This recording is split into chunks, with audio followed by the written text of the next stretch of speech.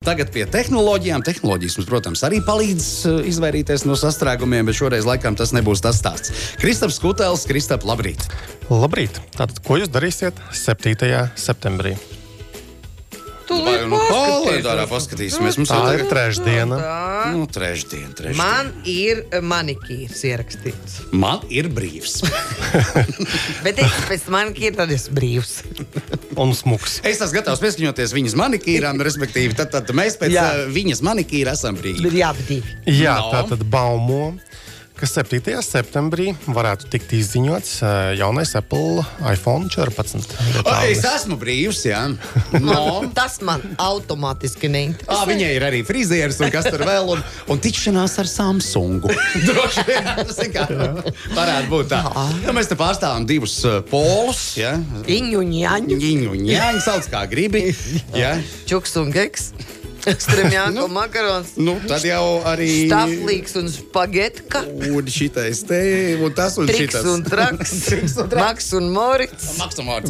Bīvis un Buttheads, jā. Nu, tas jau ir citi paudz. Mēs par to Toms neko un Džerijs. Mēs tā mēs apstāmies. Nu, pakaģī un zājats. Bet jā, tātad baumoja, ka 7. septembrī, parasti jau ir septembra sākumā šie pasākumi, tikai Covid, man liekas, pirmajā gadā pastūmās uz oktobra tas pasākums, bet, baumoja, ka viņi jau pat ieraksta arī tos video, prezentāciju, un viss ir gatavs, un baumo, ka tur joprojām būs tad 3 izmēru šie te iPhone, kad tā kā dizains būtiski tur nemainīsies, bet mainīsies varbūt tur materiāli, korpusa uzbūvēka no tērauda uz titānu pāries. Titānu. Jā, un ka, vai sakalsējumu tur kaut kādu, un ka beidzot varbūt tas izgrauzums displejā tas augšā. Augšiņ, jā, tas noč, kuru nemaz ikdienā nemanu. Vai tas viņa neman, man viņš netraucē? Jā, ka tas tā kā vairāk nebūs, un ka tur būs tikai, tas kameriņas astiņa iekšā jau iestrādāt tā displejā. kā man tagad šitajā te Jāni paskaties, kā Tieši tā. Dizainiski, man pat dizainiski šits patīk tas izgriezumiņš, bet labi. Tu jau varēsi lietot arī paskaties, vecāku. kā tev būs, jā? Paskaties, tas Samsungam jau sev tā ir, bet... Es zinu, tas ir viņa. Jā, vēl baumo, ka būs vairāk reklāmas iPhone'ā iekšā, bet te ir atkal jāsaprot, ka tās reklāmas ir tajās Apple lietotnēs, jā, tad App Store'ā, jā, tev reklamēs kaut kādas tur lietotnes, kas varētu būt noderīgas. Nav jau tā, ka tās reklāmas rādīsies kaut kur iestatījuma sadaļā vai vienkārši leks laukā, ja, kā šur tur Xiaomi telefonos ir redzēts, ja, ka tev reklāmas rādās kaut kādās. Izlec, jā, kā Tu neizlec, bet viņas ir kaut kur vietās, kur tu tā kā negaidi tās reklāmas, jā. Lūk, jā, tā kā gaidīsim, skatīsimies, kas tur būs un tā.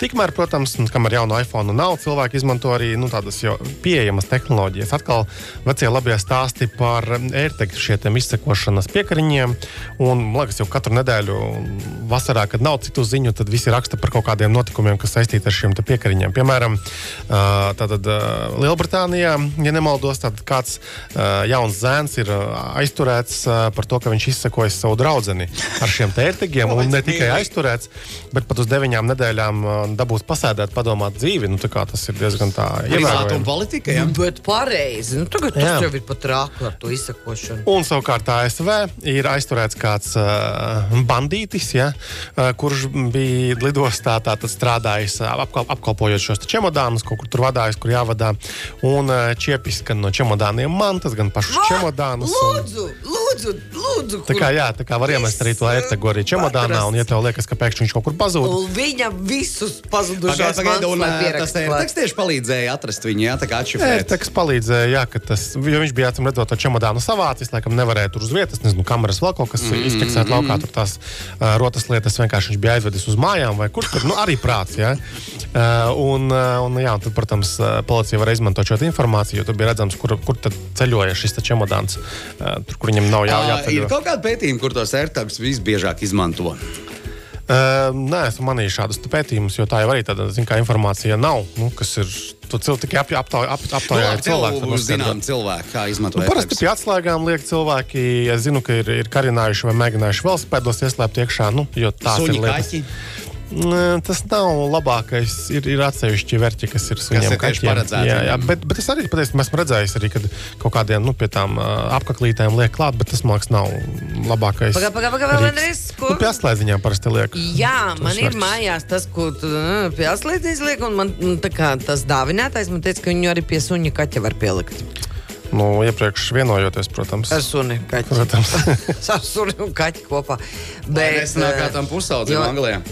Jo īstenībā tos taču var arī automašīnā likt iekšā un cerēt, ka vai ne, ka tev kādreiz var likt arī automašīnās. Cerēt, ka tev kādreiz noderēs. Bet pagājušajā reizē, man liekas, mēs tieši runājām, kad bija pie kaut kāda mopēda vai pie velosipēda pielicis to tur, un tad viņš atklāja, kuri tur bandīši bija saņēmuši, bet bandīši viņam tur redelī izrietināja. Jā. Nu, tā kā saka pie mums Latgalē. Tāpēc arī uzmanīgiem ir jābūt šiem piekariņiem. Kur zemē saka, kad došu pa muti, ka atģidīsies tikai tad, kad šitās kļošaras vairs nebūs vodē. Par redelēm runājot, Airbnb izmēģina jaunu pretbalīšu tehnoloģiju. Tātad Airbnb tas ir tas servis, kur mēs varam izīrēt īstermiņā ne tikai dzīvokļus, bet arī mājas un visādus interesantus arī nekustamos īpašumus. Tad viņiem ļoti nepatīk, ka tur balītes tiek rīkotas, jo tas vienmēr parasti nāk ar kaut kādām problēmām. Līdz pat tam, kā ASV tur ir bijušas balītes, ka tur vienkārši ir atšaudīti cilvēki. Kā amerikāņi laikam nemāk. Troksnis taču. Atpūsties citādāk. Troksnis tas ir arī viens, jā, un tā kā viņi tagad mēģinās automatizētā veidā noteikt, kad tiek veikta rezervācija, vai šis gadījumā neizskatās priekš rezervācijas balītēm kaut kādām, ja tur, kurās tur dienās, ja, vai tas ir uz nedēļas nogali, kas tur tie par cilvēkiem, vai viņiem tur kaut kāda vēsture nav balīša neiedzīga. Tā kā jā, Airbnb mēģina automatizētā veidā tikt ar šo galā. Pagaidiet, bet tas ir reāli? Nē, kaut kādā mērā, protams, ka var. Kaut kādā mērā noteikti. Es pateikšu, ka es zinu, ka Rīgā ir viena māja, Maskavas rajona sākumā, kur jaunieši ir atkoduši, ka viņi paņemot uz vienu nakti to māju. Tur ir baseins, tur ir pirts, viss tur tā ir tāda visiem zināma vietiņa. Visiem zinām vietiņa, kuru jubilejas svinēt. Kristap, jautājumu par AirTagu, kā ar maziem bērniem. Šitas varētu strādāt? Ir visādi citādi veidi un ierīces, vai ne? Zemādas čipu iesiet iekšā. Vēl jautājums, cik ilgi iet tas AirTags? Ilgi iet. Tur ir iekšā tā apaļā baterīņa, kas mums tur 2 gadi bija solīts, vai kaut kas tam līdzīgs. Es jau savu sen atslēgām izmantoju, nereiz vēl nekas nav bijis jālādē. Bērniem es neizmantotu, jo AirTaga būtība ir tāda, ka, apkārt esošās Apple ierīces uzķer, kur tad viņš ir, bet, teiksim, suņi, bērni un cita maza dzīva radība, viņi pārāk ātri maina savu atrašanās vietu, bet, teiksim, ja kaut kāds tur mašīna vai velosipēds, kas kaut kur varbūt ir noslēpts un nomests, tad jā, tu pamanīsi, bet uz cilvēkiem, man liekas, pat arī noteikumi īsti neļauj to izmantot. Tas nav labākais risinājums. Tur labāk, lai ir blakus kaut kāds telefons, kur tu vari tā kā reālajā laikā noteikti vai šie paši tie vietpūksteņi, kas ir iebūvētām sakaru iespējām, jo tur svarīgi, lai tajā konkrētajā momentā, kad tu meklē, lai tu varētu noskaidrot, kur tās ierīces atrašanās vieta ir. Bet, tas nav AirTag gadījums. AirTags ir mazliet citādāka lieta. Jā, kas tur bija ar to Ilonu Masku, kurš to Manchester United gribēja nopirkt? Kas par notiek? Šobrīd ir... Šitādi gan nebija dzirdējis. Jā, kad Ilons Maska kā vienmēr meklē savu problēmas dzīvē, un bija kaut kāds, viņš bija pajaukojis Twitterī vai vēl kaut kur, ka viņš taisās Manchester United nopirkt. Ja pērkam, tad pērkam tagad Manchester United, tad, kad neies. Ko zaudēja viņi, ja? Cik maksā? Jā. Cik viņš maksā? Stāsti. Tur nebija par maksāšanu, bet katrā gadījumā pēc viņa tā tvīta tur tās akciju vērtība vai vai tā kluba vērtība tur paaugstinājās, bet pēc tam arī nokritās. Tā konkrēta summa nav. Jā, bet atkal Ilons Masks, un tagad gan jau viņam jāsaka, ka naudiņa kopā ir par to Twitter nenopirkšanas soda naudu, kas viņam būtu jāmaksā, un nevēl viņš te nesen pārdeva Teslas akcijas, ko viņš savulaik bija dievojies, ka viņš nekad nepārdos Teslas akcijas. Jo, viņi paziņoja, viņi jau ļoti nosvārsta tirgu, vai ne? Tieši tā, tas ir gan kripto pasaulē, kas ir mazāk regulēta, tur taču arī visi tie Dogecoini, un kas tik vēl tur nav, un Bitcoini vispārējais. Tā kā Ilons Masks, jā, visiem patīk, bet viņš tāds savdabīgs pipariņš arī ir. Tā kāds raksta, ka pēc Ilona Maska paziņojuma par Manchester United kluba vērtība pakāpās par 17%. 17%? Jā. Kaut kā prātā bija, ka 7%. Bet, tas nav svarīgi, tāpat viņi nokritās līdz normāliem līmenim jau dienu vēlāk un tā. Vēl viena laba lieta, kas, man liekas, ir tev baiba varētu būt noderīga kaut kādā mērā, tā kā tu esi mums elektroauto braucēja, tad Konkurences padome ir lēmusi atļaut Latvenergo un CSDD tātad savienoties, ka tu varēsi, piemēram, ar elektrumu to drive lietotni arī e-mobi stacijās uzpildīties, uzlādēties un arī otrādi. Tā kā tādā ziņā, ka tev nav kaut kāda cita lietotne vēl jāuzstāda, tu izmanto, piemēram, vai nu to elektrumu drive, vai izmanto e-mobi lietotni. Nu, tas ir labi. Jā, un tu redzēsi klāt vēl arī tās stacijas. Nu, labi, jā, un tas izmaksas.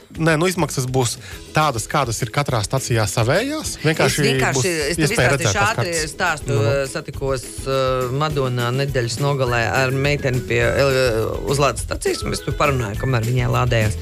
Un es saku, tagad arī ir elektrumami. Viņi saka, jā, bet vīrs esot izpētījis, ka būs baigi dārgi, salīdzinoši ar citām elektrumam. Elektrumam ir tā, ka elektrums seko līdzi biržas cenām. Mums bija kursorā tieši viens plašāks raksts, kurā mēs testējām to jauno staciju, kas ir Pulkveža Brieža ielā, kur tā 150 kW tā jaudīgā. Un tur mums tieši arī intervējām un mums stāstīja elektruma pārstāvis, kā veidojas tās cenas, jo viņi seko līdzi tām biržām, tāpēc jā, tur... Vakar no 5 līdz 6 labāk nebūtu. Tur viņi, man liekas, reizi nedēļā, ja nemaldos, nomaina to aktualizē cenu. Nav tā, ka tur 4 eiro kilostundā, kas bija vakar. Nē, tagad ir e-mobili ir 15 eiro centi. Visu laiku ir 15 eiro centi minūtē. Jā, minūtē, bet tiem esot 60 eiro centi bijuši. Tur bija pat 70 kaut kādā vienā brīdī. Minūtē, jā. Jā, tā kā, jā, vai par kilostundām. Tur elektrumā ir par kilostundām, man liekas. Kaut kas pa minūtēm, man liekas. Bet labi. Vai atkarībā no jaudām tur bija kaut kāda lieta. Respektīvi, beidzot Latvijā parādās vairāk šīs uzlādes iespējas, situācija uzlabojas, un tad es ar vienu atcerī skatos elektroauto čatiņā, kā cilvēki ceļo pa Eiropu. Tur piedzīvojumi ir krietni vairāk, ja nav tā, ka triviāli. Vispār čatiņā gribētu būt iekšā. Nopietni? Jā, kā, lai zinātu. Pievienosim tevi. Sadāk, es esmu tādos neseksīgos čatos iekšā tagad. Tagad būs elektroauto tūlītās pievienosim. Gaidiet, dāmas un kungi. Manchester United 5 miljārdu sterliņu mārciņu. Uzzināt. Tik vien. Pastīsimies, kā mums to Bayraktaru savākt Ukrainai. Varbūt mēs varam savākt. Saņemies, paņem Manchesteru. Man liekas, gada budžets ir mazāk, ne? Nē, vairāk gan, man liekas. Nē, pagaidi. Kāds ir kurs eiro un mārciņa? Čučuč vairāk. Kas to lai zina? TikTokā uzņēmums, kam pieder TikToks, ByteDance, tātad ir iegādājušies slimnīcu grupu uzņēmumu Ķīnā. Tātad no vienas puses tu slimdini jauniešus ar TikToku, no otras puses tev ir bizness, kurā pēc tam cilvēki var iet ārstēties. Tā kā no atkarības? Neobligāti no atkarības. Viens kungs vakar TikTokā uzstājās, kurš arī grib kļūt par kaut kādu ministru vai prezidentu, vai ministru prezidentu, skaitīja meitenēm celulītus jūras krastā. Vareni, jā, protams, jā. Kad cilvēkam nav ko darīt, tad skaita celulītus. To ir pirmo jāsūta ārstēties tur. Jā, bet tas ir tāda konkrēti šī slimnīca grupa, tā tad ir tāda, dārgā gala bērnu un sieviešu slimnīcas, kas ir, jā, caur Ķīnā. Bet viņiem tas nav patiesībā pirmais ieguldījums investīcija šāda tipa uzņēmumos, jo viņi arī iepriekš bija kaut kādus tur DNS izpēta vai kaut ko tam līdzīgu darījuši. Tā kā nav kur tev tehnoloģiju uzņēmumi. Lai gan Tesla jau arī taču tur mēģina, vai Ilons Masks vismaz taisīt tur tos neiro izpētas kaut kādas lietas, kur, kā Matrixā, kaklā ieskrodies un viss notiek. Jā. Domā, ka tā nebūs nākotnē neko. Kaut kas no tā visa būs noteikti nākotnē. Un tie, kam ir nauda, tie arī var palīdzēt attīstīt kaut kādas lietas, pietuvināt tagadnē. Lūk. Jā. Un Spotify mēģinās tirgot koncertu biļetes arī, starp citu. Jā, Vai tad tas nebija? Es tieši domāju, kāpēc viņš to nedara. Vai tad nebija? Vai tad tu esi pirkus Spotify? Es esmu redzējis, ka viņiem ir paziņojumi uz koncertiem, un man liekas, ka no turienes varēja aiziet uz nopirkšanu. Tā nebija? Tagad, respektīvi, ir tickets.spotify.com tīmekļa vietne, kurā ir, nocim redzot, šīs te biļetes. Bet tas jau bija, vai ne, ka viņiem bija sadarbība. Man liekas, ka bija informācija par koncertiem, bet neesmu droši, ka varēja iegādāties.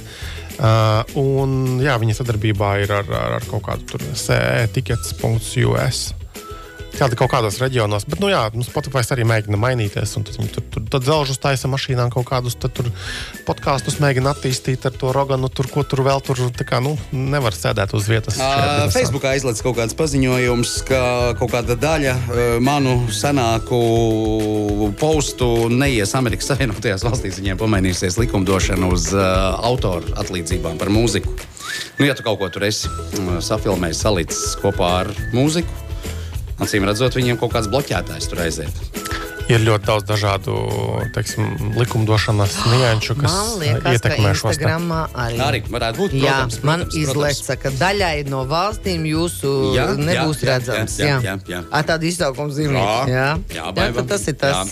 Labi, metam mieru šajā ceturtdienā, Kristof, tevi nevar apstādināt. Labi, ka ir kāds, kas pakontrolē, vai ne, to laiku. Jaunedēļ tiekamies. Protams. Tāda mums sanāk, pagaiet, kurš jau augusts 25. augusts, un tad jau būs 1. septembris. Viena nedēļa, tad ir tā zinība diena, un tad mums tā iPhone diena. Mēs kādreiz būsim iepriekšējā vakarā noklausījušies iPhone'us, un tad mēs varēsim 8. ceturtdienā diskutēt jau par to, kā pilnīgi mūsu dzīves mainīsies. Tad 2. septembra ceturtdienā mēs par iPhone. Tieši tā, jā, tā.